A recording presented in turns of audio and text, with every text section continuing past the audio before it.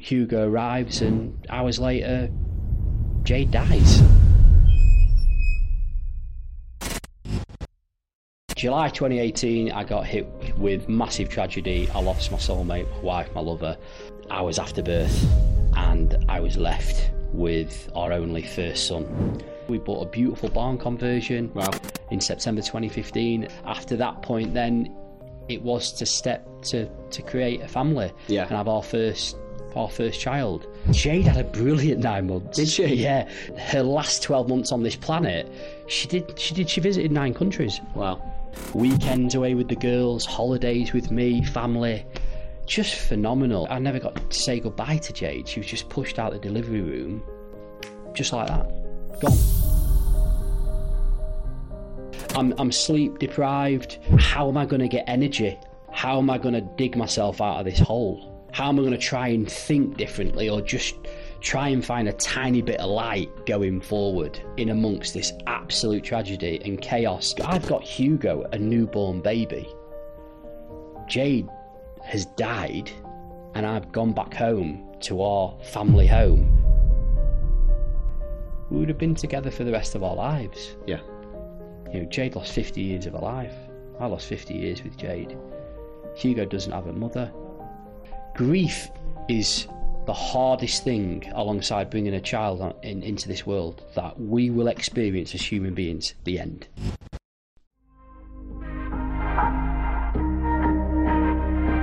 As always, thank you so much for listening to the podcast. I really appreciate it, but I really want your help and do me a quick favour. Can you click subscribe or follow before you listen on? This means that as soon as a new episode drops, you get notified.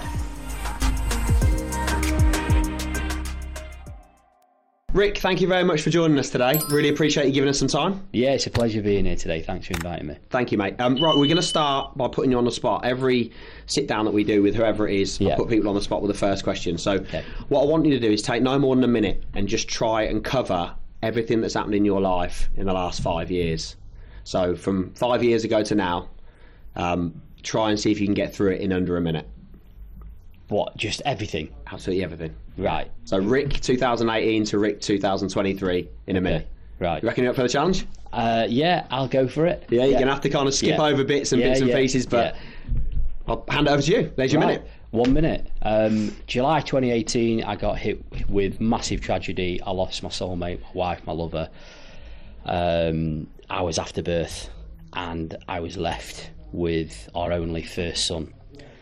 And from that point, I had to move through deep grief, shock, loss, trauma, tragedy, and do my very best, really, to be a sole parent. And ultimately, then that moved through to me finding a way to, number one, needing an outlet, and number two, believing in myself. I went on this massive running journey. I did 10k runs in memory of Jade, I did a half marathon, I did full marathon in memory of Jade. And then lockdown hit, and we were all like, bang, what's going on? I had all these ideas from running, and then moved those ideas and started to take action in lockdown. The short story is, I have 5 children's books, 5 children's bereavement books, and 2 adult books, various different memory websites. And then recently, I've just created a podcast called Real with Rick, which shares my journey of loss and everything that happened from that point going forward. I think you've done a pretty good job. I didn't time it, but it's there or thereabouts, isn't it? Yeah, you were under a couple of minutes at least. Right. Well, look, there's some really hard-hitting stuff in there, and some stuff that I really want to dig into because, you know, like I said before we come on, we've gone out on social media, and there is a lot of people out there that tune into the podcast that have lost in one way, shape or form, whether that be partners, kids, people close to them. And I think there's a lot of stuff knowing and looking into and doing research on your kind of story as such and your journey. There's so much that I think people, when they listen to this podcast, can learn about and take information and take really positive stuff from. Definitely. What I'm just interested in as well is just going prior to obviously the 2018. What was kind of your sort of life and relationship before? So I met Jade when she was 17 and I was 18. Okay. Childhood sweetheart. Long time ago, eh? Yes, a long time ago. I'm Less wrinkles for us all. That's it, yeah, 39 now. So me and Jade met when we were teenagers. And you know, we got through, you know, sixth form, college, university, you know, with some ups and downs naturally as well, but we got through that. Jade went off travelling, came back, and then we really came together after that point, and our lives grew, our careers grew, and as we do in our lives, we try to be the best people, we try to take the best paths in our careers, couples growing together, going on holidays, enjoying life, being around good people, having good friends and family. It's all of that. Yeah. You know, and then the big step, or the next step, was finding our forever home in the country. We bought a beautiful barn conversion. Wow. In September 2015, and what a beautiful forever home. And we always knew after that point then it was to step to create a family, yeah, and have our first child. And that happened July 2018.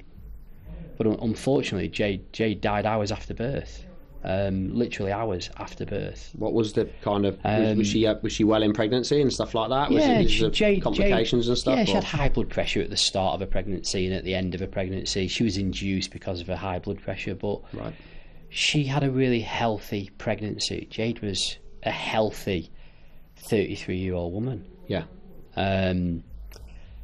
So, you know, you move through the 9 months the best we can. It's tough. It's a tough 9 months for everybody, isn't it? Jade had a brilliant 9 months. Did she? Yeah. Jade, also, if you go back to not the 9 months of pregnancy, her last 12 months on this planet, she visited 9 countries. Wow. And I sort of go, was that meant to be for Jade? And you know, you do look at these things like that, and 9 countries, you know, weekends away with the girls, holidays with me, family.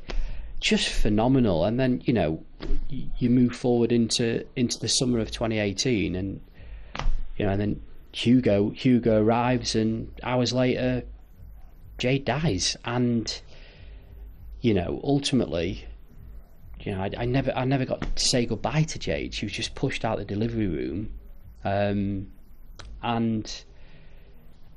just like that, gone. Everything. My soulmate, my lover, my best friend, my wife, just gone. What does a guy do at that point?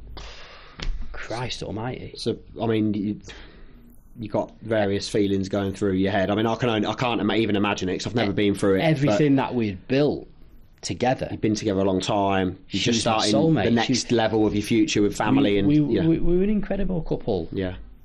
We were a powerful couple. We would have been together for the rest of our lives. Yeah. You know, Jade lost 50 years of her life. I lost 50 years with Jade. Hugo doesn't have a mother. At that point, time stopped. Yeah. Nothing mattered other than one foot in front of the other, breathing, keeping my head up, and just realising at that point, you need to make Jade proud. You need to do the best you can. You need to be there for your son. And being there for my son meant that I was a 24/7 daddy from birth. 2 days later, I'm going back to our beautiful barn conversion we bought in September 2015. Jade's not there.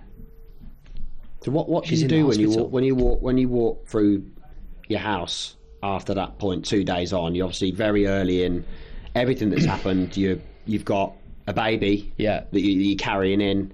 Nothing is how it should be.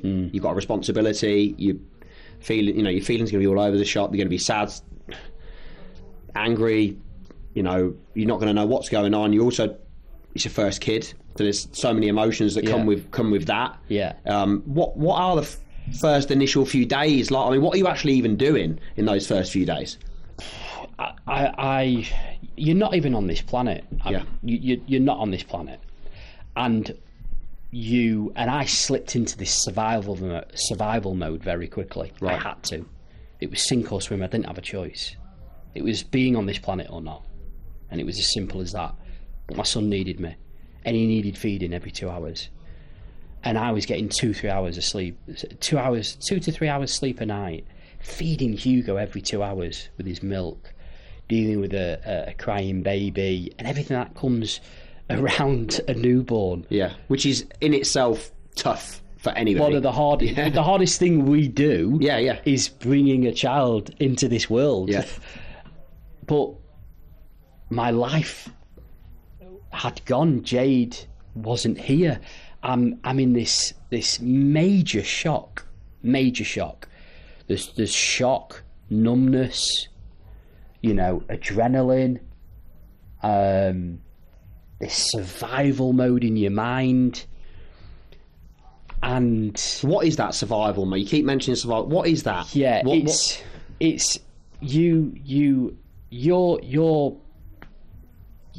I've got Hugo, a newborn baby. Jade has died, and I've gone back home to our family home with a newborn. As I said, nothing else mattered. Yeah. Work, money, whatever.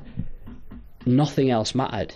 But when I say survival mode, you're on this planet, but you're not. Right.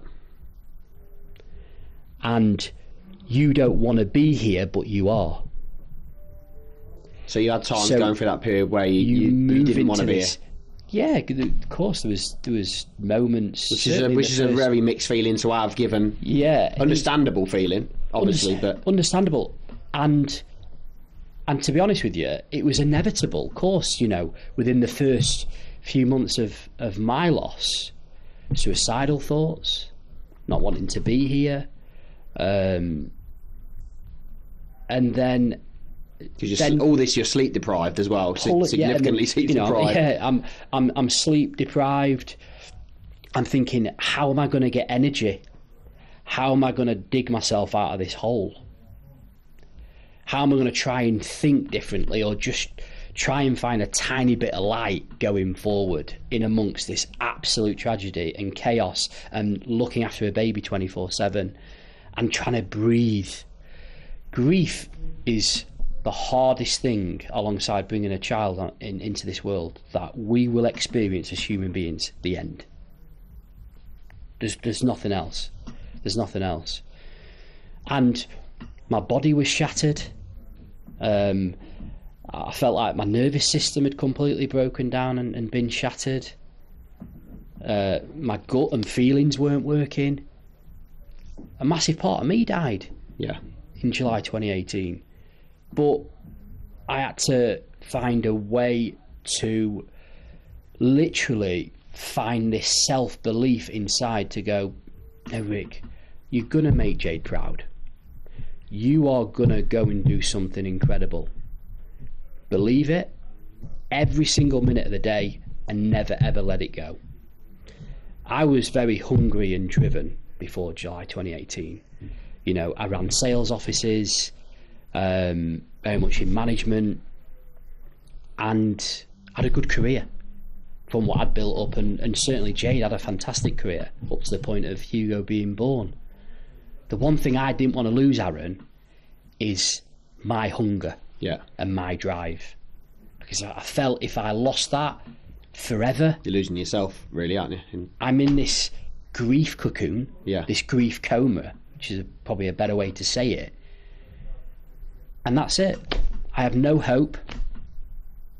And I'm just in this grief coma, and life's shit. And that's it. I've just got to plod. Just plod. Because you got to, for me, listening to that, you got two clear options. You got a T-junction moment, which is you go left, you give up. You go down a very dark path for yourself, for everyone around you and stuff like that, or you go right, and you decide to make a change, or decide to do something else, or to hold on to that light at the end of the tunnel. And when you think of that, and that's a good way of putting it, that T-junction, and you go left and right, and if I took the road to go down the dark road, effectively, I didn't turn to, I could have, I didn't turn to alcohol, I didn't turn to drugs, I didn't turn to gambling. Was there any ever temptations for those sort of things or not? Not really. No, not Some of the really. people that have reached out to me, we'll come to that sort of a bit later. Yeah, but they have mentioned some of the ways that they've, not for a long period of time, but they, you know, stuff like drink and stuff, sort of numb the pain, forget. Yeah, I think for me, it's not the gambling or the drugs, but alcohol. You know, we all like to have a drink, don't we? Yeah. I'm not a heavy drinker. I don't have alcohol in my house. I've never really been like that. But I like a social, and I like a good few drinks, and I like a good time. Yeah. I'd Hugo. If I turned to the bottle, it would have ruined my life. Yeah. It would have ruined my life. It would have ruined my relationship with my son. It would have ruined even more relationships out there with people around me. Yeah. So, but alcohol wasn't touching the sides, Aaron. It didn't touch the sides. Right. Because my body had been battered physically and mentally. I felt I needed to drink 2 or 3 times more alcohol to even just get a little bit of feeling tipsy. Right. Jade's funeral, a month after. Goodness me, I would have had at least 3/4 of the bottle, or at least a bottle of whiskey. If you had it all up, and other drinks as well. Yeah. It wasn't even touching the sides. Yeah. My body had shut down. You know, at Jade's funeral, my eyes were black. I had massive rings around my eyes. I was gone. I wasn't there. Not human. Not with it. Yeah. I wasn't there. How was your kind of? I just had this physical form of just grinding every single day. Burden, grind, grief. Yeah. Heavy. Deep grief. Yeah. Deep grief. What's your kind of? You mentioned you sort of put one foot in front of the other. You mentioned just need to breathe. Yeah. All those sort of real basic stuff, but are not basic when you're under duress. What's your kind of family network like? Have you had, you know, how did that support network come together? Have you and Jay got a big family, or? It's a massive thank you out there to everybody that came in and helped me. Certainly in the first, 12 months. Yeah. You know, there was Jade's family, there was my family. You know, people would come in as and when. You know, I don't know if there were other WhatsApp groups out there in terms of discussions on where's Rick, did anyone go around and see him, or I don't really know what was happening around there, but all I knew that people were coming in, you know, with consistency and supporting me, and I thank everyone doing that in that first 12 months, you know.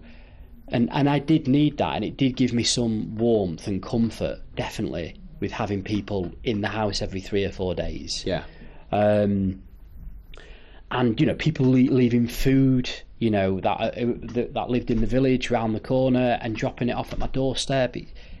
It's just beautiful. Yeah. When I do look back and go, I thank you so much. I thank you for doing that. I thank you for doing that.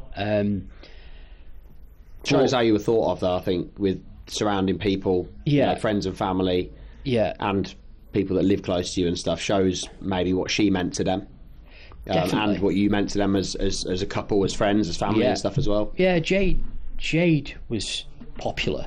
Yeah, she did amazing in every single angle of her life. She was loved by all. I believe she was the core, like, of her girl group. Yeah, the glue. Yeah. Jade sat in the middle, and so, you know, I appreciated everyone's support. I did, but I knew there would come a point where I would have to take this journey alone at some point. It's a turning point, you do, because I was wrapped up in people pleasing and really not worried, but thinking about other people's feelings, and that's normal and natural as well, because you're going through something absolutely horrific. Yeah. You know, it's not just my loss, everyone else has lost as well. Yeah. In their own circumstances with regards to Jade's family, my family, all of her friends, you know, so, and all of my friends and my group, and, you know, so there's all these different groups of people that Jade meant the world to. But as I say, I knew I had to find the strength to stand on my own 2 feet and go, you don't want to take this journey alone, because it's still good to have people around. Yeah.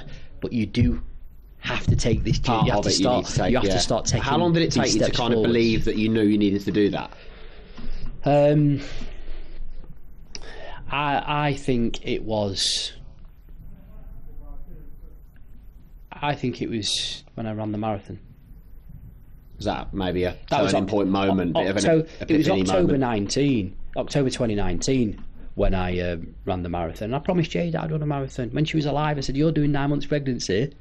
Least I can do is do 26 miles. you're going to give birth to our baby boy, and I'm going to then literally get the trainers on and train for 9 months and run a marathon. Yeah. For you, for me, for us." And I pictured Jade at the finishing line. She wasn't there holding Hugo, and that's the way it should have been. Yeah. She wasn't there. I ran the marathon on my own. But that was the turning point, really. And I remember crossing the line and pounding my chest and going, "That's for you. You can do anything." Yeah. That was for you, Jade, but you can do anything, Rick. You put your mind to something, you can do anything. Go for it. And then obviously, of course, you see the rest of 2019 out, and then lockdown hits into 2020, which was another tough smack in the mouth. When in those sort of early days, then the kind of first 6 to 12 months, you mentioned that there's quite a big support network, but then you had to kind of take it upon yourself to make that change in your own head and go it alone as such, like you said. What actual support is out? So over and above friends and family, what support is actually out there for widows? So there's a national charity out there called Way Widowed and Young. Okay. So they are for widows and widowers that have lost under the age of 51, I believe. Okay. So I was aware of Way Widowed and Young. I think it took some time for me to be aware of them, maybe 8 or 12 months after my loss. Right. But it's definitely a platform for anybody out there to go. If you have lost your husband or wife and you're not aware of this charity, go and follow them on the socials. Go and plug in. Yeah. You might just meet some new people that, let me tell you straight, will get it. Yeah. And will understand your journey. And you could find yourself making friends for life, really. But this is obviously I'm a non-profit book author, and we'll talk about my book author journey.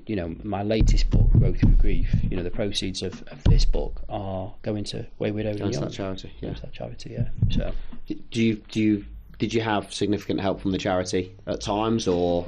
No. It was just I knew they were there, and they've got their own setup as a national charity. There's things you can plug into online, or turn up at events, and you're meeting like-minded individuals that have gone through something very similar that get it, and then you start to create bonds with those people, and then you start to find ways to grow within yourself. I've not done any of that, but I just came across Way, and because obviously with all my book journey, I was sort of like going, right, okay, where can I place these books? And my first autobiography that was written, my first adult book, Puppy Love, which is the story of mine and Jade's life and ends with my grief, again is with Way Widowed and Young. So that's where I sort of like knew about them and thought, well, what a beautiful thing, Rick. Give the proceeds to Way Widowed and Young. Yeah, it makes sense. It's a testament to what you've done, what you're going through as well, and it makes sense because give back effectively. Yes, I started to go on this journey of giving back, and I feel like I'm still on this journey of giving back. It's evolving thing, isn't it? It's a journey. It's changing. It's evolving. It's adapting, and as you'll probably know, you take the balls to walk through one door, and there's another one there for you, and you kind of go, wow, how has this happened? Well, it's because you didn't let fear drag you down, and you decided to walk through that door. That's why it's happened. I think your future's you're a master of your own destiny in effect. You make tough choices, easy choices. You make choices, and then things open up. And we just need to take that first step. And that's all we need to do, and then just get engrossed in those steps and going up that ladder, and then just see where it takes you. And I guess that is what I decided to do some time ago, and that is still where I am now, really. So you've spoken about Hugo. What's he like? Oh, I've seen him all over your Instagram. Yeah. Cheeky chappy. What, the Hugo now? Yeah. Why not? So he's 5 now. He's coming up to 5.5. It's a nice age. And it's a tough age. It's a tough age. It's a nice age. It's a nice age, Yeah. but it's a tough age. And, at the moment, I am the worst dad in the world. I am, everything I do is wrong. He's just so set in his ways, Hugo. He is, because he's been treated so well, and he's the only child, and because of the circumstances as well. It brings its own challenges, but he's a cheeky chappy. He loves his jokes. He likes to play practical jokes, but also as well, when you look at him, he's a beautiful combination of me and Jade. Yeah, beautiful. He's like Jade bottom half, and then me top half, obviously hair. Yeah. But yeah, he's coming on great now. He's got his swimming at school. He started football as well on Saturday mornings, and I'm just about to try and get him into martial arts. Okay. In the next sort of 2 or 3 weeks. You're a gooner, aren't you? I'm an Arsenal fan. Yeah. I'm Liverpool, so competing this season. Yeah. For once, anyway. I'll tell you what, we've got a great opportunity this year. We'll see. Yeah, last couple of years you've massively strengthened. Yeah, I think Liverpool. Arteta's been good for you. Yeah, I think Liverpool will be up there as well. I think you'll do much better than you did last season. But he's finally got a new midfield in that can run. It's got some legs. That's the difference, I think. Yeah, so it's going to be an interesting one. So is he more of a footy player? Is he more of a where's his passion lie, do you think? So he started to play football every Saturday morning in the village, and it's a bit of fun for him. But he just loves his swimming. Yeah, he does. Yeah. It's because that's what I pushed him into quite early on. He's loving his swimming at the minute. Is there a reason for that? No, there's no reason. I wanted to push him in quite early. Yeah, you're trying to get him blooded for the ice baths. Yeah, well, yeah. Sometimes he goes into the garden and puts his finger in and goes, But also as well, going back to the swimming, I wanted to push him in quite early. Yeah. But also, we've got a world champion in the family. Okay, swimmer.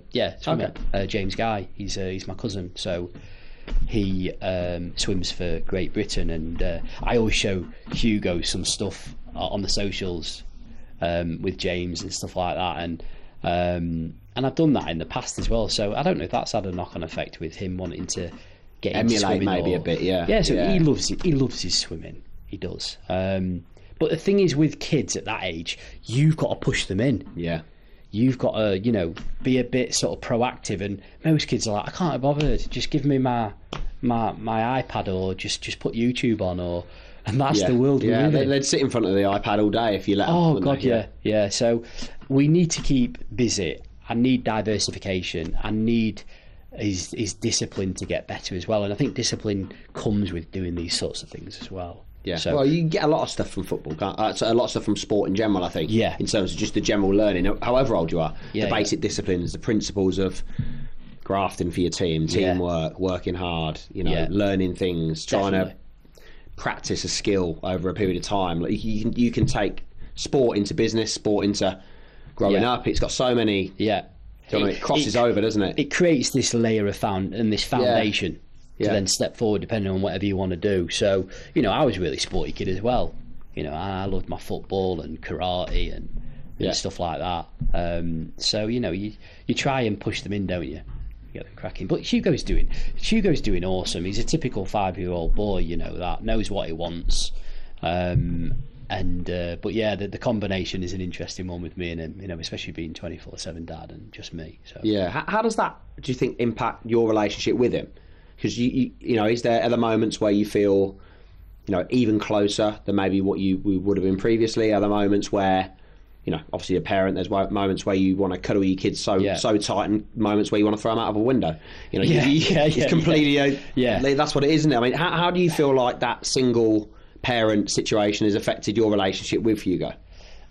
It's interesting you say those two elements, because with what's happened to me and us, I feel like I have a different, set of lenses and pair of ears now. I've changed as a person. Yeah. Not negatively, but I've changed. I've evolved. I've had to, and I feel I really appreciate the small things, the really tiny things that most people will surpass or won't even take an eye to. What stuff? You know, just Hugo walks into school and gets in the line, and I'm still probably stood there staring at him, like, you know, and just you're in the moment, aren't you? And the normal parent is drop off, go to work, is out in the car, out the gates already, and I'm staring at him and looking at him, going, "I'm so proud of you, son. Yeah, you know, you're 5. Look at you. We've come so. I've come so far. You've come so far. Your mum would be so proud." You have moments where it's powerful. And it's those tiny moments we might be walking together down the country lanes because, you know, we live in the country and he's on his scooter or his bike, and, you know, of course there's moments where I still break and have teary moments and really feel everything Jade is missing. Yeah. Is that where you feel it the most? Where you feel like maybe something happens, whether it's big or small, and you think you should be here for this? Do you know what I mean? It's to be part of this. Yeah, it was like this week. I was in the car and I was doing a bit of business here, there, and everywhere. I was all over the place, and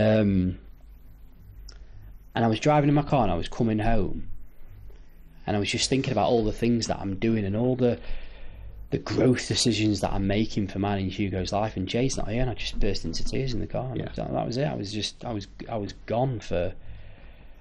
It's just so overwhelming. And you just fall straight into this cry crunch, and you know you're there for 60 seconds, and you come back, and then, you know, I've got a bit of music on and get out of the car and take a deep breath and walk back in the house and go, let's go with it, carry on. Yeah. So that must be difficult. It's really very difficult. very hard. It's very hard. It's very hard.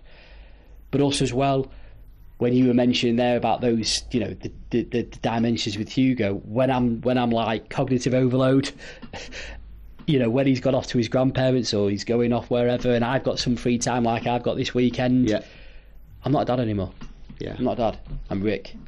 Yeah. And I used to, it used to crush me, Aaron. Yeah. When I used to take him off to his grandparents or whatever, and I used to, and if he's not with me, guilt that you're not with him all the time, or putting on other people, or you're doing things for yourself? It's because within definitely the first 12 months, I felt like I didn't have a bond with Hugo. That's nothing to do with him as a baby, a human being. Just a lot on. It's because of what happened to me. Yeah. It's because of my loss, my trauma, and the tragedy, and what I was amongst. I didn't have a bond. It felt so empty, but I was still doing what I needed to do to feed him, to clothe him, to take care of him, you know, and just wanting, I can't wait till he gets a little bit older and we can do these things together. You know, so he'd go off to his grandparents, I'd go back home, it'd take me like 6 hours. You know, I'm in tears, I'm a mess, and I'm in the house, and it took me about 6 hours to just come round and go, right, now you can get on with your time, Rick, without Hugo. But now it's totally different. Time's gone on. He goes off, and I'm in the car, and I'm like, "You're not daddy anymore. This is your time. He's probably going to enjoy his time with his grandparents. And everyone's happy, aren't they? Grandparents will love having him. That's it. And I'm just like going, you know, I'm Rick now, and I'm gonna have a good time. And you know, I do feel like I'm a different person when I'm not with Hugo. But that's normal and natural. Yeah, it is. But that's me stepping more into Rick. That's me. I suppose you lost Rick for a period of time, I bet. Well, I lost myself a couple of times and I had to find myself again. But I go all the way back to, you know, when we think about life in general, think about the way we were as when we were 16, 17, 18, you know, school, sixth form, university, and the drive, the hunger, the confidence. We didn't care what people thought, really. Yeah. And then life then moves along. We make decisions. We take on financial burden. We meet a partner, you know, we have responsibility, and quite quickly as well. Yeah, quite quickly, and then everything evolves and changes, and then you look back and you go, and I do this, and I go, I want to be more like Rick Hart when I was 18 to 20. Rick at 18, yeah. So I'm kind of like on this journey now, going, I will do it, Aaron. I'll be back to where Rick Hart was when I was 18 to 20. But you need that, I think, for your own self. You know, you recharge your batteries for your own self-preservation in your own mind to have that time. Yeah. I think I look back, I took Faith on, she'll be 18 next month, but I took her on when she was 18 months old when I met my ex-wife. And I think I was 19, just under 19, I think. Yeah. So it's quite a big commitment at the top. But I knew it was right. Yeah. Just knew it was right. Yeah. And yeah, she doesn't see her dad anymore, a biological dad or whatever, and I'm dad or whatever. But it's the best thing I've ever done. But looking back, what I lost was probably 2 to 3 years of me. The lads would go on their Beanos, and I'd choose. I could have gone, but I choose to stay home. Yeah. And I don't regret those decisions. And I had moments they wouldn't have had maybe until the 24, 25. Yeah. Because that closeness with a kid and all that stuff. Yeah. I did that quite early. Yeah. And that was the route I wanted to go down. But there are occasions when I look back and I think, would have been good to have to maybe get more of a balance at that time, not feel like I had to be parent 24/7, and maybe have some more time for myself, because that time's gone now. Yeah. And I've got 3 kids now. So the more you populate and the older you, sometimes, with different things that are going on in your life, you have less time, or you're just making different choices, and maybe you should make a choice for yourself every now and again. So you still have the same 24 hours, but you choose to put it into that rather than that. I think that's kind of where I'm at, which is sometimes I'm better at it now, but I've struggled over the last few years. And we were talking about, you said before we come on, why did you start the podcast? Choices, struggling to make the right choices. Feeling, when Delilah was born 9 months ago, it was a traumatic start to the world. She came out not breathing. We've only just had our debrief on that, and that was interesting. Because I thought I was walking out of the hospital with nobody, because Stoph was white as a sheet, blood everywhere. It was horrible. And Delilah was not breathing for a long time, had to go in intensive care for a few days. God. There was a 5-minute period where nobody was doing anything, and I thought, I'm walking out of here with nobody. Nobody. And that was, I'm tearing up now actually.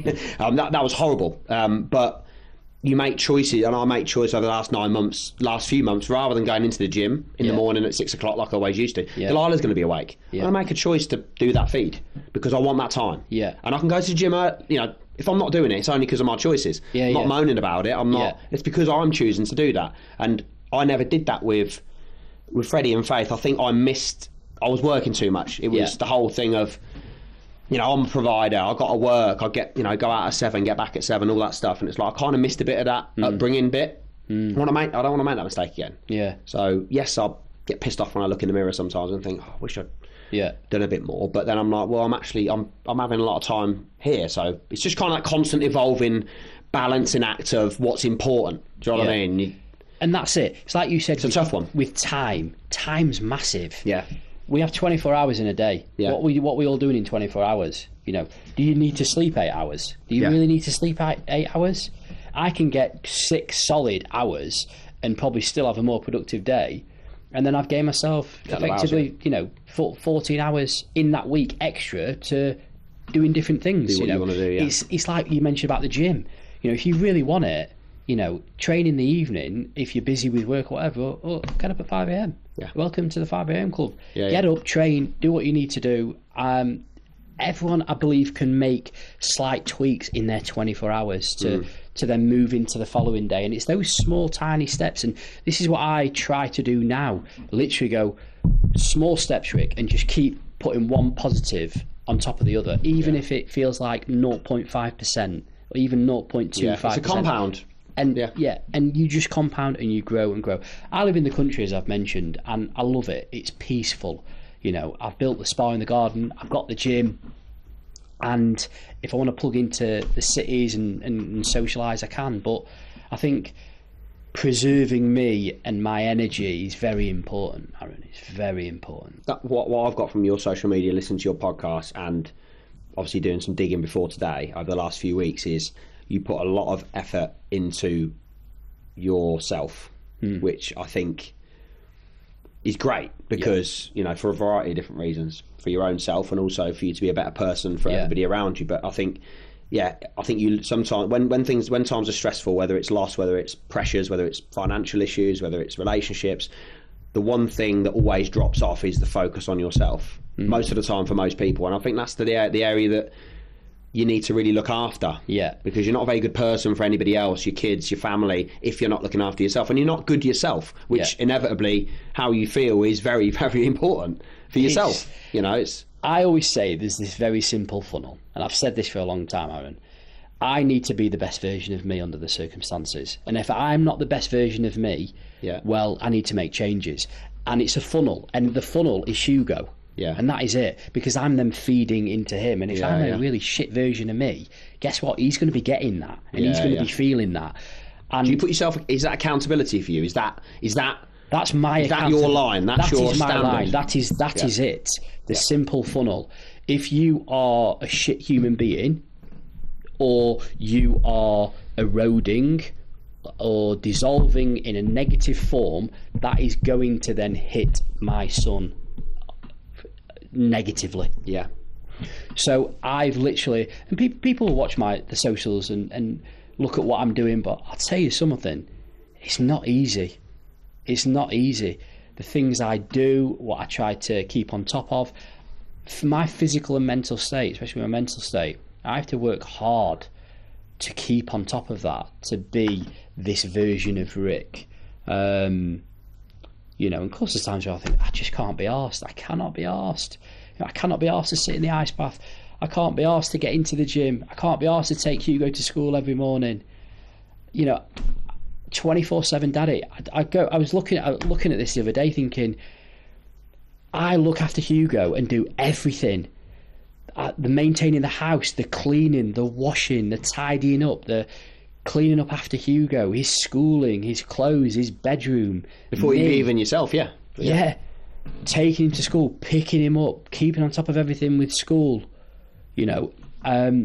The list goes on and on. I don't know how you do it, to be honest. The list goes on and on and on. And then in amongst all of that, I go, right, okay, you're a book author. Yes, the writing's finished with your grief journey. You've got your podcast out at the moment. You're doing some really powerful stuff. You've got your property business, which is growing and making some really good decisions in terms of some real growth. And I'm juggling like 3 or 4 different things, if not 5 different things at the same time, alongside being a full-time dad, but also wearing all these different hats. Do you feel you need mummy, that? Do you feel you need to keep busy? Is that where you're at your best? Is that why you're doing it? Do you know what? It's been interesting in the last 12 months. It's been a journey, this, and it was like that at the start because it was like a distraction. But now I can sit in I can take Hugo to school, I can go home, and I can walk into my house, put the kettle on, and just sit down in complete silence. If you want to. Yeah. And you're comfortable to do that? And I'm so comfortable. I have spent more time. You're not sitting there thinking, "What's the next podcast episode going to be? What am I doing? What else am I going to?" Do you know what though? I always have ideas. I'm an ideas man. I'm very creative. I get that. There's always something going on about what can be done, but at the same time, it's still okay to just be. I have spent more time than most in my own thoughts, thinking, sometimes overthinking, worrying, thinking about what people think. What am I doing? What should I be doing? Am I doing things correctly? Would Jade be proud? Is Hugo the best version of himself? What else do you need to do now, Rick? What work needs to be done? Right, okay, when are you going to do this and do that?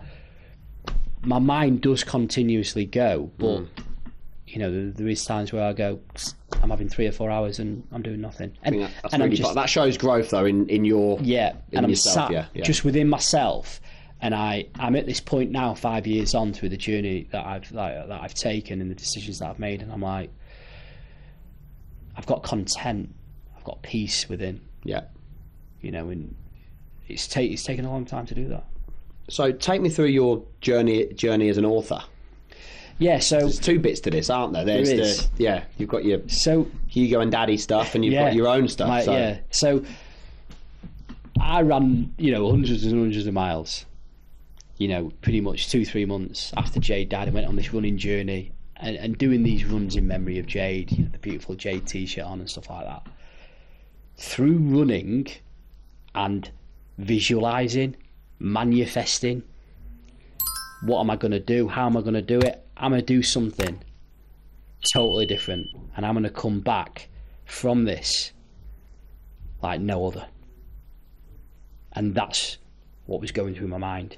I felt I was communicating with the universe. It's so hard to explain this. I believe in manifestation 100%. My body was tingling. I'm in tears, and my body is tingling while I'm running. I feel like I was communicating with the earth but I had all these ideas going through my mind. And I thought that the writing and the book journey and shouting about mine and Jade's life would have probably happened years on. When Hugo started school, like now, year 1. Yeah. But it started in lockdown. I decided to take action then. I didn't have my outlet anymore. I couldn't run. Yeah. I'm in deep grief again with Hugo. Was that effectively the reason to have another outlet? Yeah, so March 2020 hits, we're all hit with lockdown in everyone's own personal circumstances. I've got a 2.5-year-old baby slipping back into deep grief, not in a good place. Ooh, what are you going to do with it? Right, let's put all these ideas into action.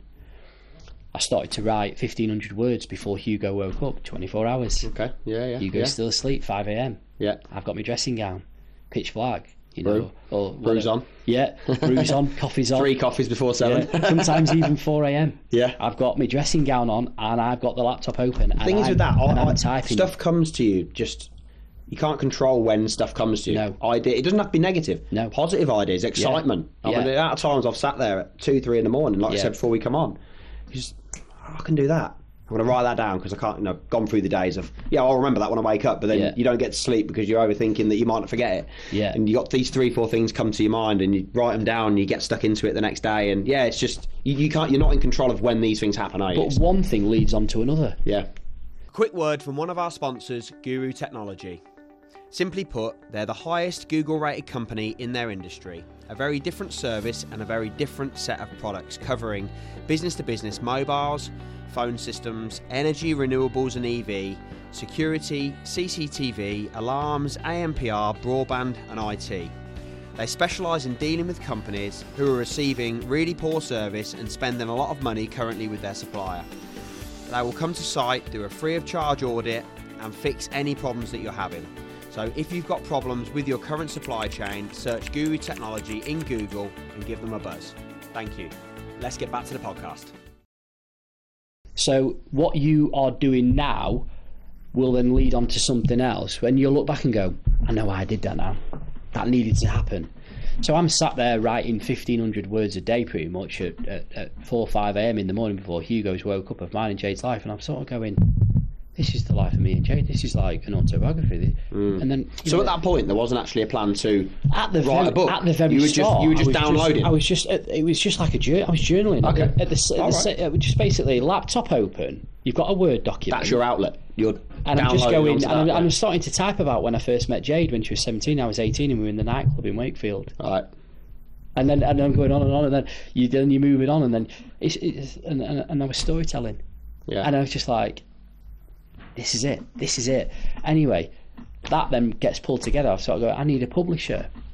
I need to start project managing this. I need to start bringing it together. Short story, Puppy Love, my autobiography, is available on Amazon now, but I wrote all that, very much designed, pretty much all of it, and then got it through to publication, and it's on every single online bookstore. How do you go about doing something like that? It's the publisher, so it's whatever you approach them, and if they buy into the, it's whatever approach you want to take, really.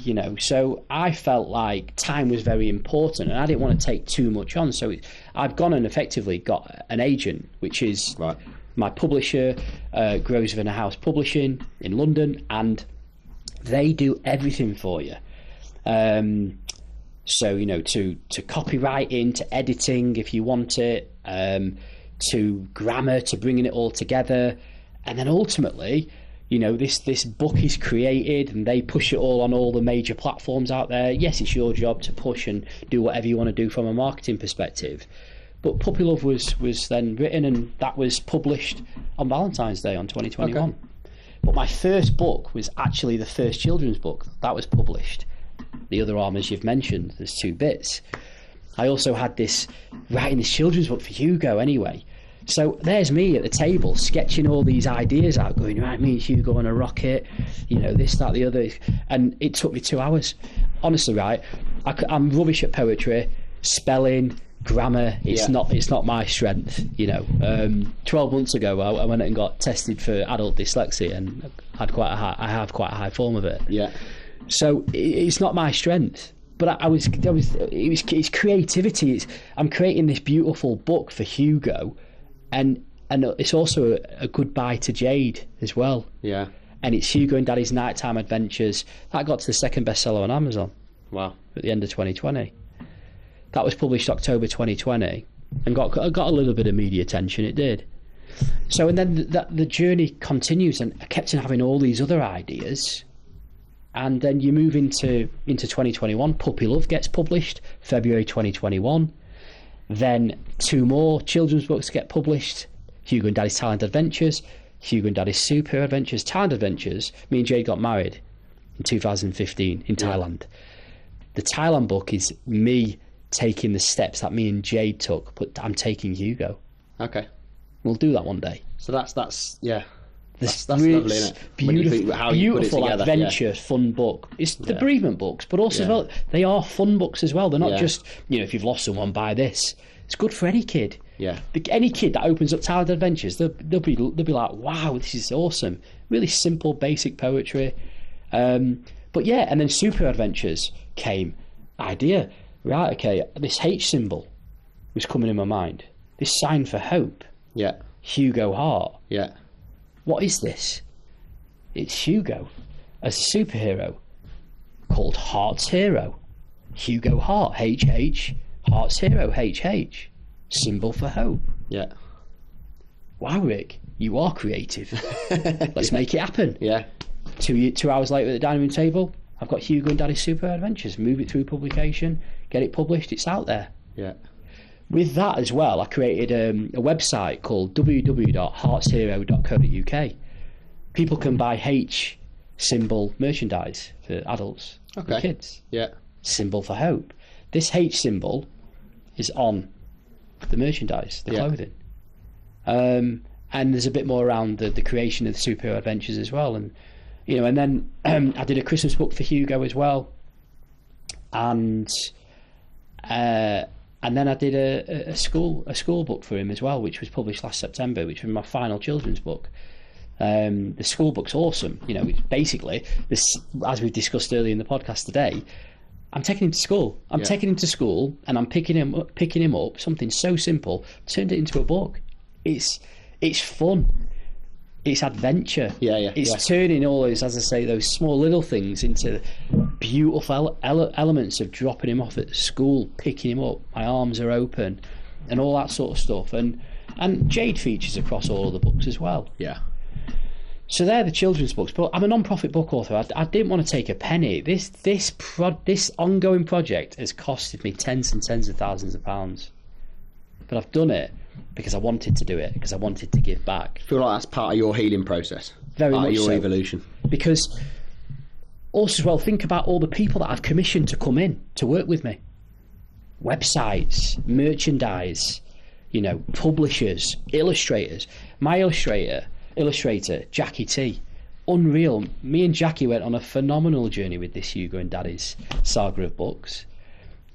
These individuals are getting commissioned. They don't work for free. Yeah. I'm giving back, but also creating these beautiful books that are here forever. Creating something everlasting, legacy building. What does Hugo think of the books? Hugo grabs them from time to time. He's got images in his bedroom. He has moments, Hugo. So, but I suppose the years are to come where he'll really understand those books. And the thing for me is, it's when Hugo's like 7 or 8, and Hugo at 7 or 8, I know, will come into his own element and go, "Wow, Dad, you are a book author, and you did all this," and that's going to come. Yeah. But also as well, I do believe, I can see it already, Aaron. Hugo will be a children's book author before the age of 10. Yeah. He'll have his own book out. He would have designed it and created it himself, and he would want stuff in there that's important to him. Yeah. And it will be linked to bereavement, but it also will be a very powerful children's book. And I'll back him all the way. So I can see that already. When I visualize and believe something, I can see already it's going to be here. I really do believe You've that. got all the nuts and bolts that, Yeah. you know, that I mean, you've already been through the tough parts of that anyway. You know where to go with it, you know what to do, and it's, I suppose, it's just a matter of timing, isn't it? Yeah, and it's just a case of him going, yeah, Daddy, let's go for this. Unless he goes, I do not want this for whatever reason, then we really hold back for whatever reasons, and that's okay. That's still okay. I just want Hugo. I want Hugo just to be happy. Yeah. I just want him to be happy. Do you know what, Aaron? There's one human being that's had no real emotional hit with all of this, really, and it's Hugo. That hit's to come. And I do protect that in some way. I do, naturally, of course. I'm his sole guardian. But he will have his moments as he grows up. I don't have a mum. Yeah. How does that make me feel? Everyone else has got their... When did he find out that was the case? Because that's another question that we've been asked. I think it came on strong for him when he started reception. Because he's starting reception, he's in a school environment. There's Daddy doing all these books, and school adventures. I gave the profits to Mr. Primary, the school. Yeah.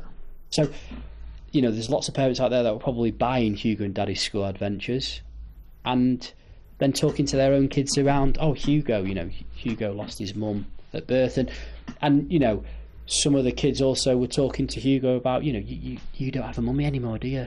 Your mummy's dead. The kids. Yeah. That's inevitable. That was going to happen. Yeah. And I think that's when it probably, for me, really hit home for him as a 4 or 5 year old boy going, my mum isn't here. But before that, the message always was, mummy's in heaven. Mummy is in the sky. She's sitting on the moon. And these are the sort of things that I've created in terms of illustrations in the books as well. Yeah. So, and it's, and when you think about it now, he knows his mum is in heaven. He knows she's died. He knows she died after birth. He's starting to ask me more questions. Yeah. And they're quite tough. They're quite tough questions. What sort of questions is he asking? He can be asking questions anything from, so does every mummy die when they get straight after birth? No, Hugo. What happened to my mummy? And he asked me the other day, how did mummy feel when she gave birth to me? And this is a journey. This is just, he is going to ask more and more questions, and he'll get the answers off his dad. Definitely. But I know what to deliver to him at the right time. Yeah. So, because more questions are coming the older, as he evolves his own understanding of his own self and his own little personality and stuff. And he will know exactly what happened to Jade and all the circumstances around why Jade died. But I am not going to be bombarding him with that at a young age. Until he's ready, Not at all. And, that's just not going to happen. Because, I know what's right for him at what given point. And the one thing that I don't want Hugo feeling is sheer heaviness from the loss of from the loss of his mum. Even though he doesn't have the emotional attachment because she gave birth to him, he will go on his own journey. Yeah. At some point, that he'll be burdened with that. At some point, when he really, really understands emotionally, he will. Yeah.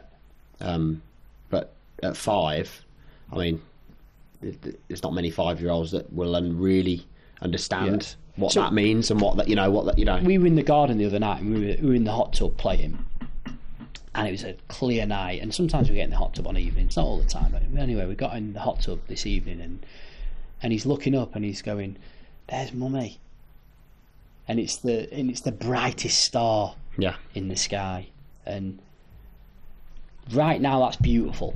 What a nice moment. Yeah. Or the moon appears. Mummy's probably somewhere on the moon, and that's where he needs to be now. Well, he's 5, of course it is. Yeah.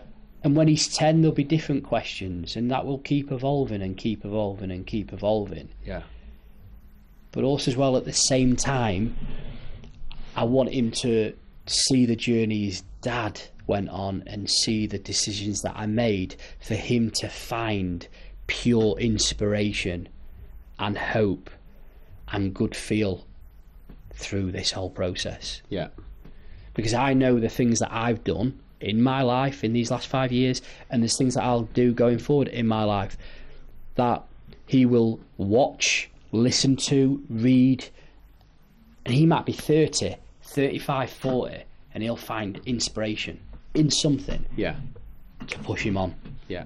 And I guess that's also why I've done everything that I've done. It's like the picture you see with a dad lion and the little one's always watching on. It captioned, there's always someone watching. Always found sometimes you look at animal memes, don't you, and they're a bit, you're looking a bit tacky or whatever, but that's quite a good meaning for that as a parent. I think it's always somebody watching. Yeah. And that somebody that's always watching is your kids. Yeah. Good and bad. Yeah, yeah. Good and bad examples. That's the way it is. Yeah, it is. And I just want the best for my son, and I just want us to have the best life going forward, really. And and as I say, I go back to that point. It takes a lot of hard graft for me to do what I do, to be sat here. Yeah. I wouldn't be able to do this 2 years ago. But you are here, and but I am here. Do you know what I mean? That's the important thing. But also, I did have a vision of Real with Rick. In my creativity mind, there's no ceiling. So I go, are you on a show? Is it your show? Do you know the way it looks for me? So Real Rick's your podcast that you've started to do. Yeah. The way it looks in terms of the Real Rick logo does look a bit like a show with the microphone. Yeah, yeah. It does look like a.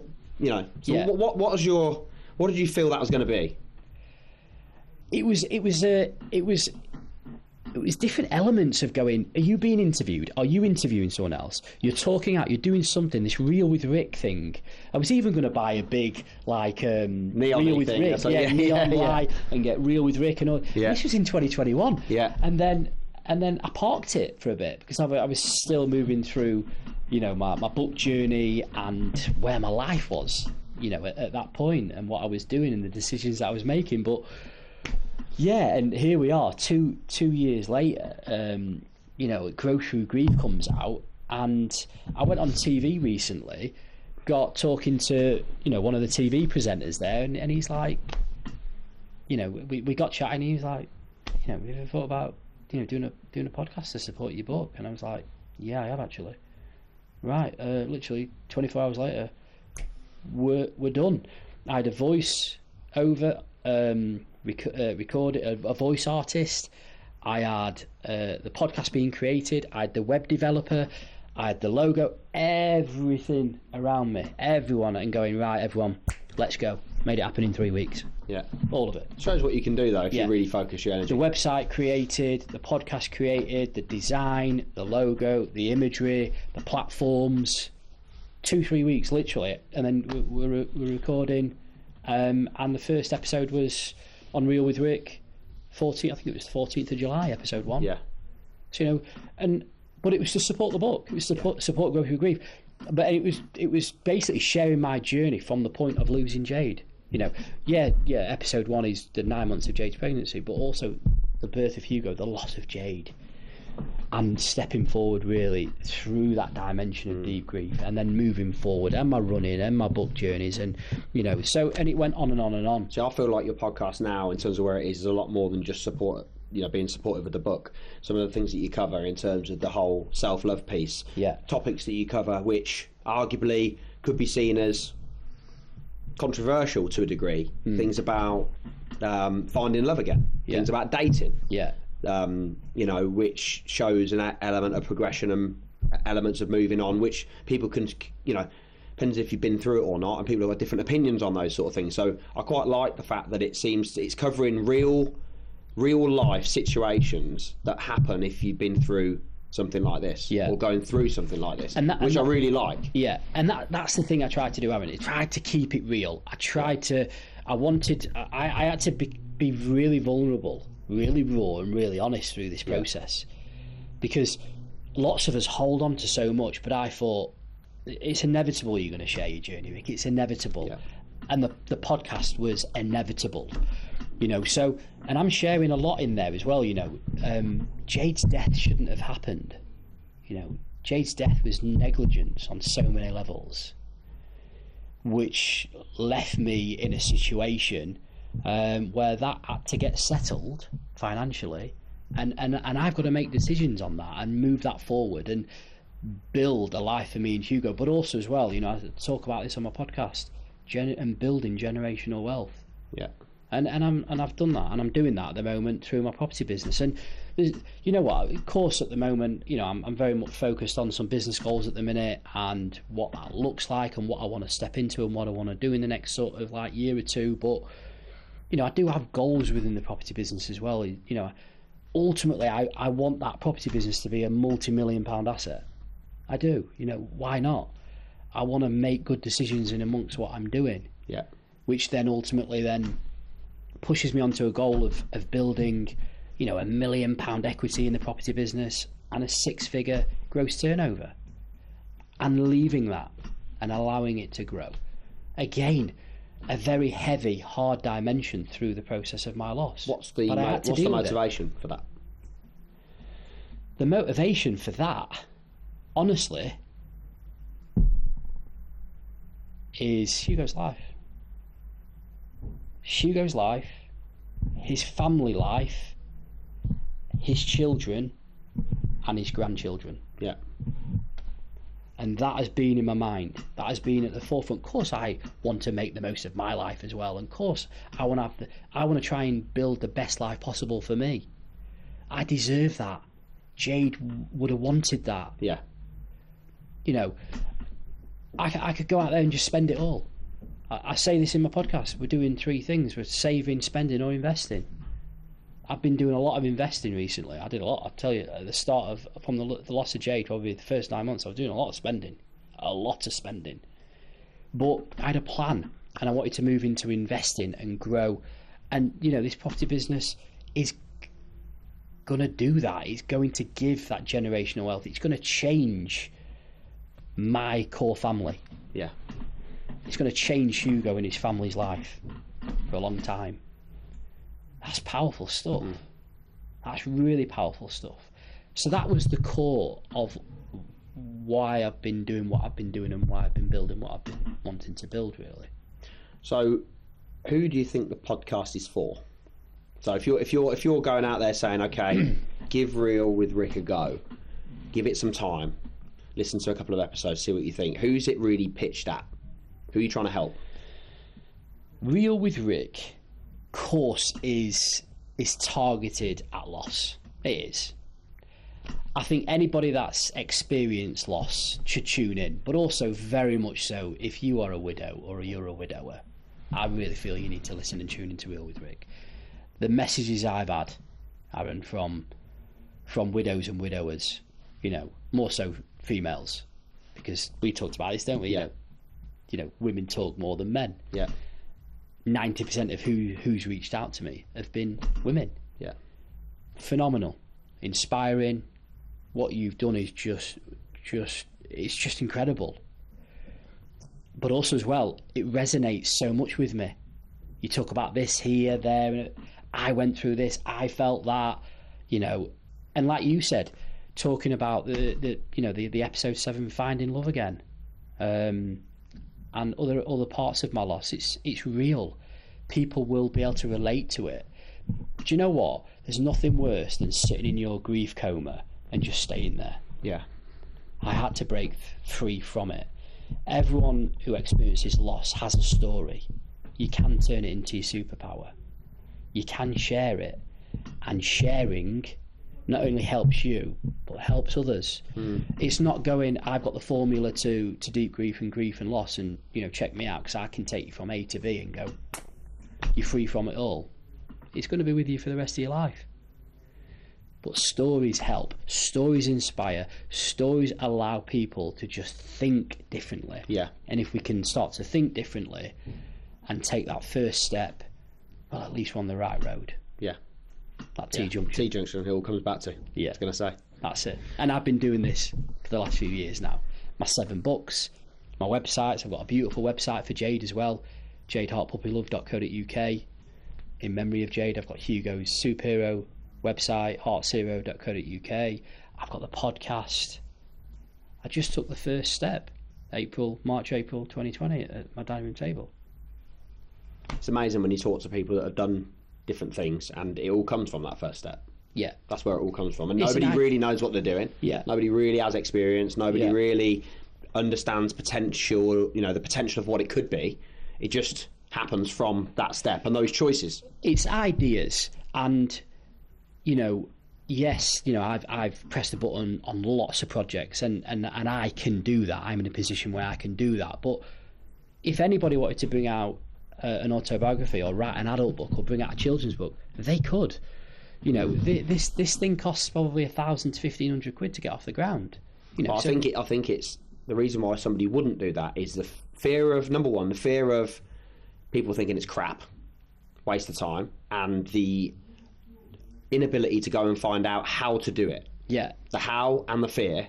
Yeah. They're the detractors from doing anything, I think, in life. But that's the normal trigger in the human brain. It's humans, Oh, fear. Oh, naturally negative. We can't do that. It's naturally negative, isn't it? Do you know, it really is. We're negative beasts. Yeah, we are. We're negative beasts, and we have to go.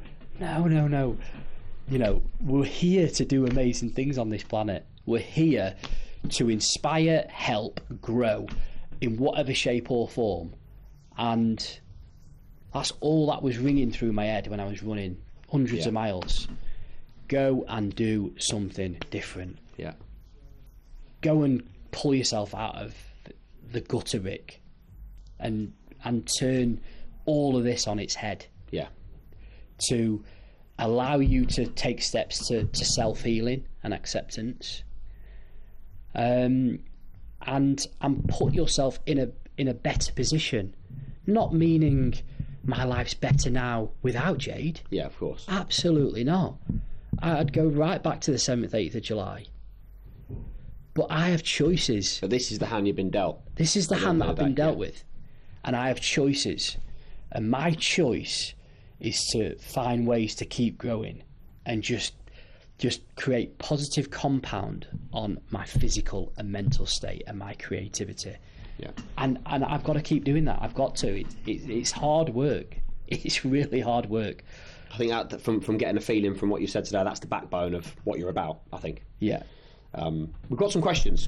Okay. So I went out on social media a couple of times in the last couple of weeks and said that you were coming on. Got a bit of a few videos up to talk about, just sort of briefly, why you were coming on and a bit about you and stuff like that, and shared a couple of your posts on our media.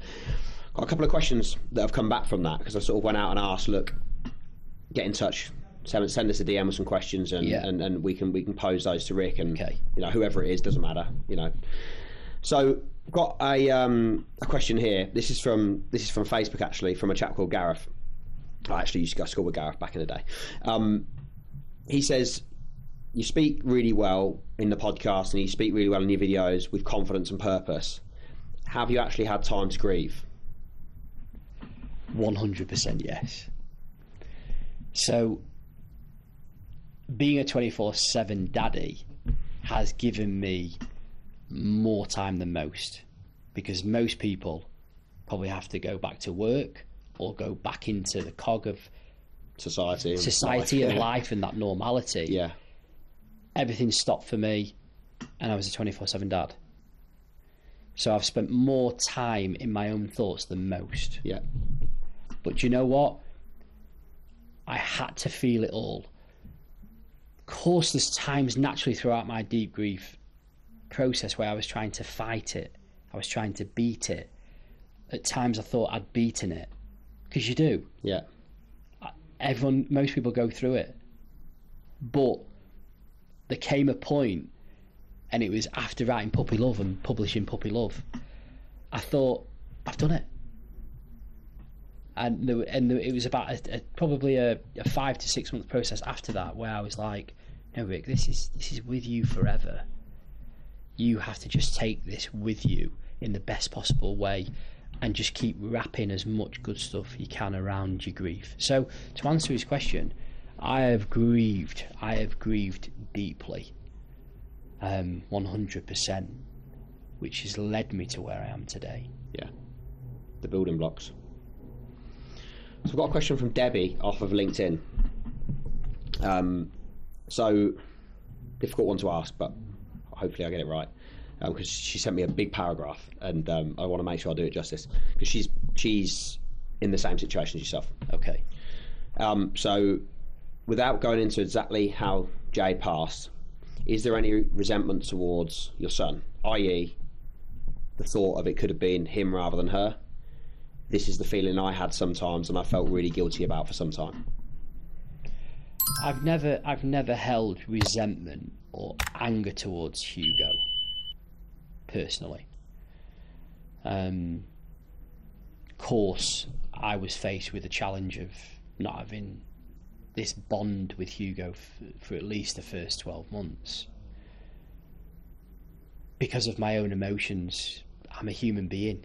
I've been shot with the worst situation, trauma, tragedy, loss, shock. I'm moving through all of these different feelings of anger, but my anger was elsewhere, and it never went into Hugo or was pointed at Hugo, thinking, you know, if we didn't have a kid, Jade would still be here.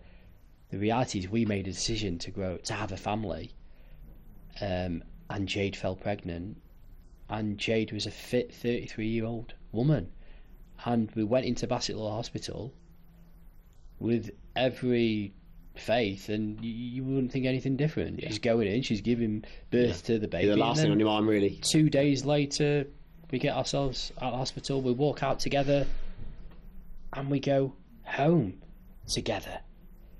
So Jade's death shouldn't have happened, and the responsibility of that sits on the shoulders of the hospital, and the individuals that were around Jade and the decisions they made, which was catastrophe. So I don't feel any resentment or anger towards Hugo. It's nothing to do with Hugo really for me. Yeah. Would you have anything to say to Debbie if she goes through times where she feels like that? It's a tough one, isn't it? It's a tough one because I've scenario dependent as well. I've not felt it, but yeah. The one thing I'd probably say is just be kind to yourself, and it's okay if you are feeling what you're feeling. The feelings aren't going to stay there forever. Those feelings will change, and it's normal and natural in deep grief to feel some real crazy stuff. Trust me, especially from an anger perspective.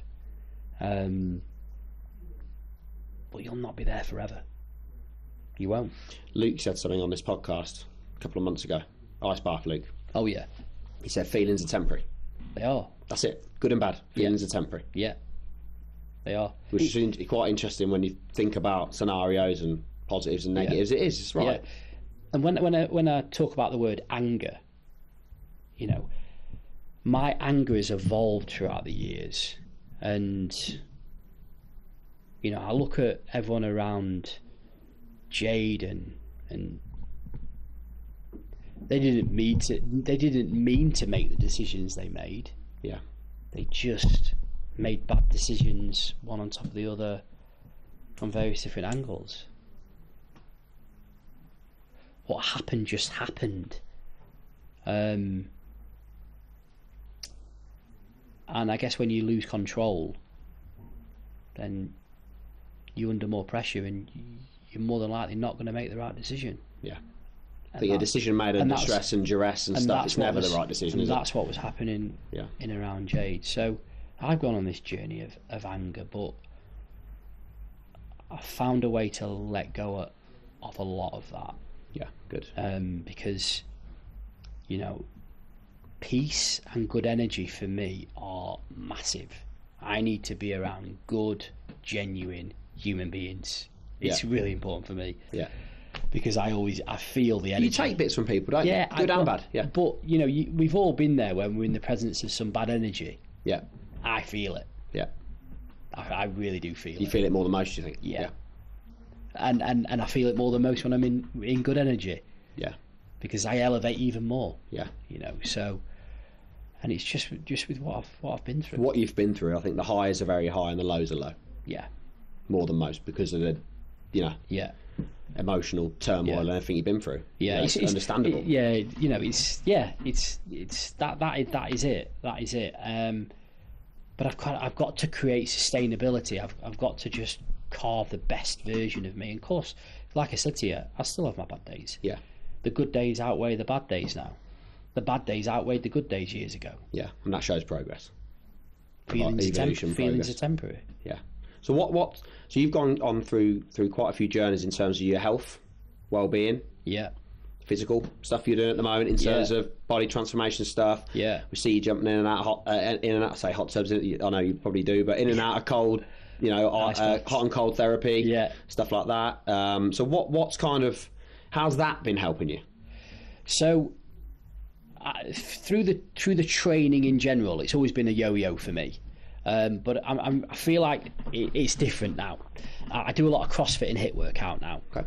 I used to do a lot of running through my running journey. That all crashed in lockdown, and I've gone on this journey. But I've sort of fell out of love with running, and I'm in this weight training, HIIT and CrossFit now. So I want to look the best I can.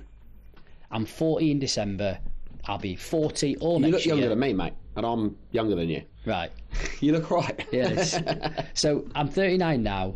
I'm going to be 40 or next year, and I kind of go, next year especially, you want to look the best ever, Rick. You want to be stood there with some stomach muscles going off, some good shape, and people look at you and go, it's 40. How old are you? 40.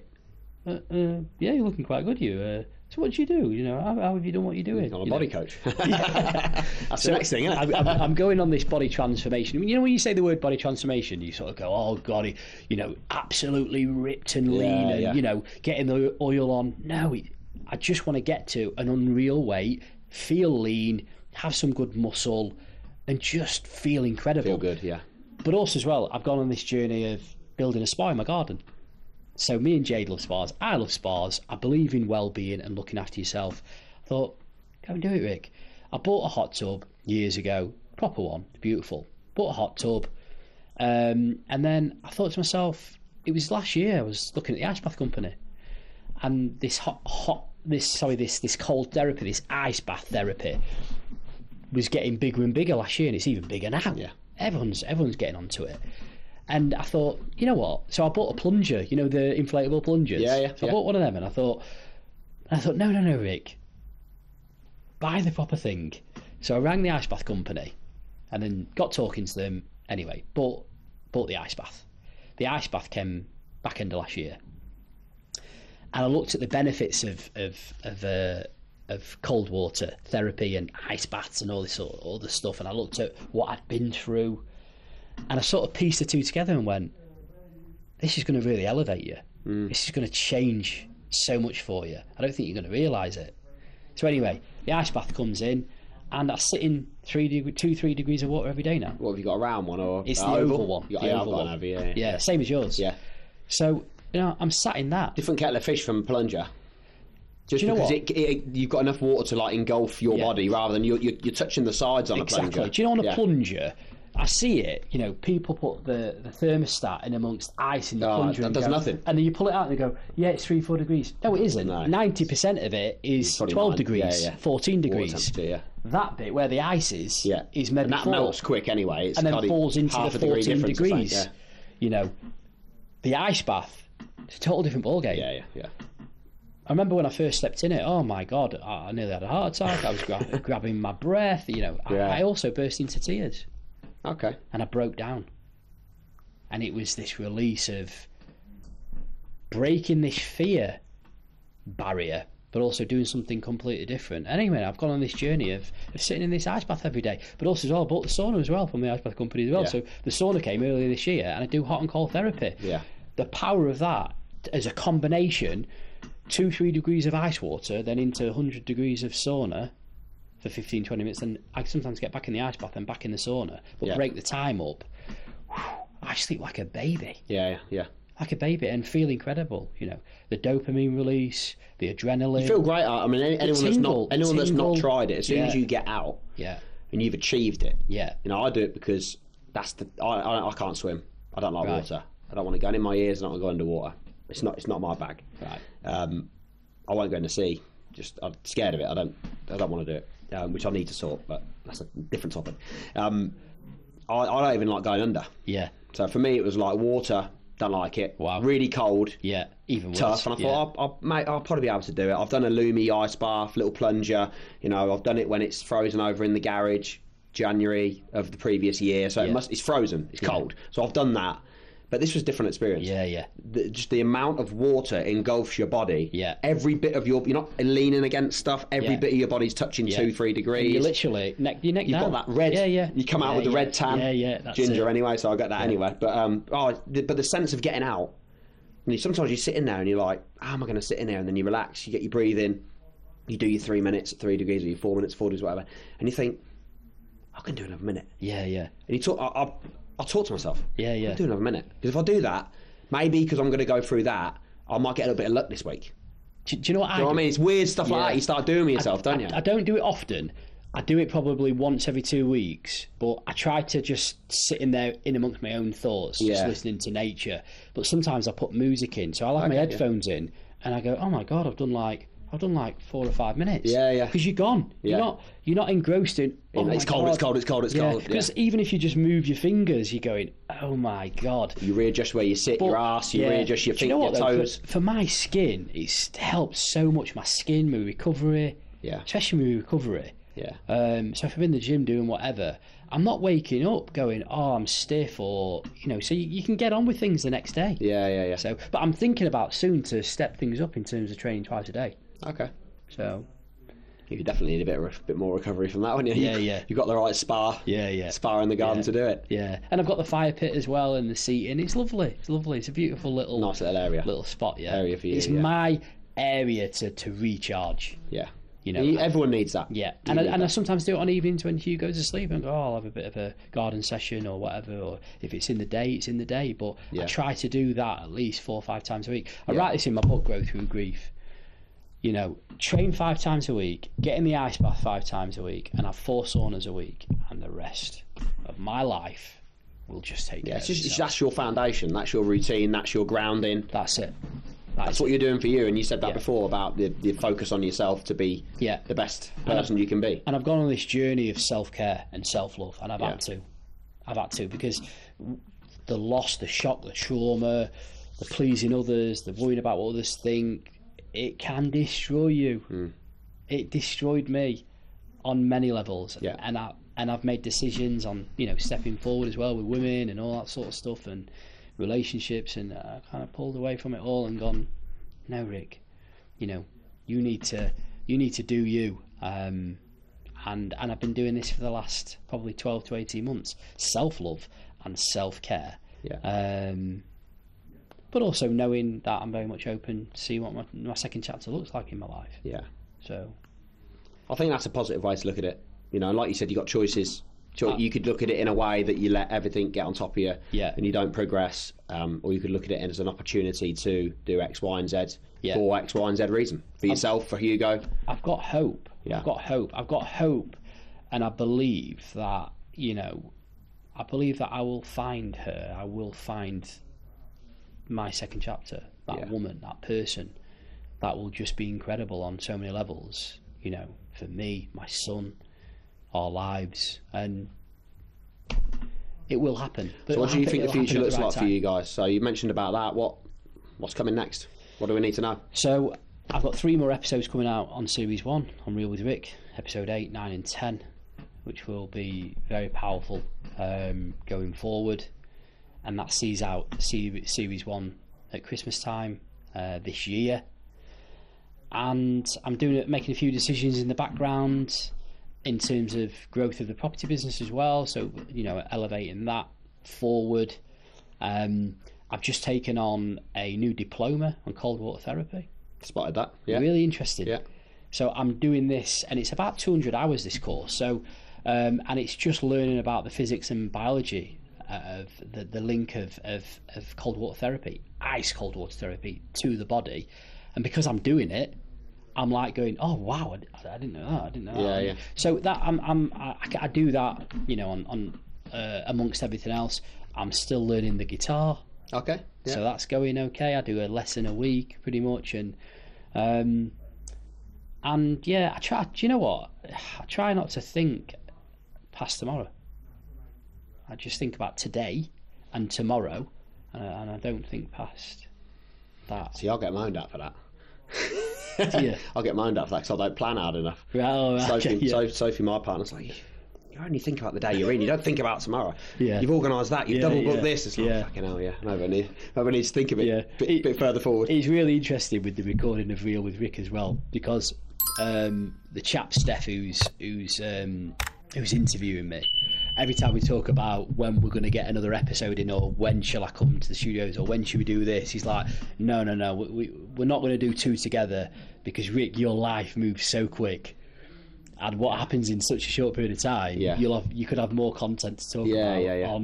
You know, so again, that's just my life now, and I just literally go, live in the present. You are here today, you are blessed, you are alive, and you think about tomorrow, and that's it.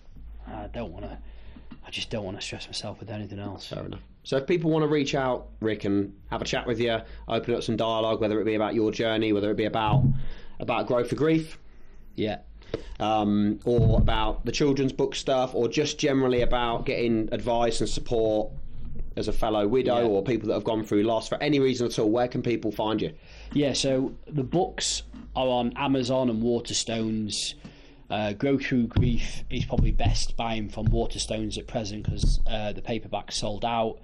And all the Hugo and Daddies are on Amazon. So you just type in the search Hugo and Daddies, and all my children's books will be there, alongside my autobiography, Puppy Love, which is spelt with one P in puppy, P-U-P-Y. The reason why that is, and some people have come to me and gone, hang on a minute, you've not even spelt puppy right. Me and Jade used to write notes to each other and call each other puppy all the time. Okay. And it was P-U-P-Y, so that's why it's called and spelt like that. So the books are available on all the online major stores, and on the socials, you know, I do promote some good stuff and everything else that I do pretty much on my Instagram at Richard Hart 786, aka the Widowed Warrior. And people can find me on Facebook just under Rick Hart. Good, brilliant, mate. Well, thanks very much for coming on. There's been so much discussed in what feels like a really short space of time.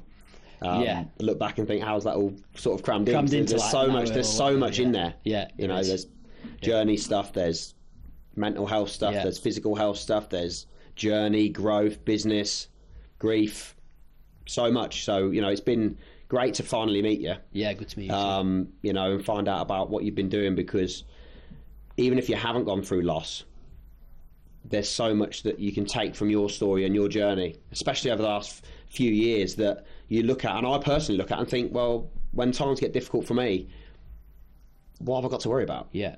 You know, what have I got to worry about? As long as you got that hope, you got that goal to punch towards. I say this in the podcast Real with Rick. The most important thing, and where the gold sits, is your family. Yeah. Anyone that's got a wife and kids and a family, or vice versa, a husband, kids, family, and are not really appreciating what they've got because of X, Y, or Z, take a step back. Yeah. It's the best thing you can experience and have on this planet. It's not tangibles. It's not money. It's that. It's a family. Yeah. And it's like you said as well. You know, you can. You know, people are so busy in their own lives, but people can find inspiration in this podcast, even if you haven't lost, because people can be sat in fear, doubt, you know. But I always say, I don't want to be an icon.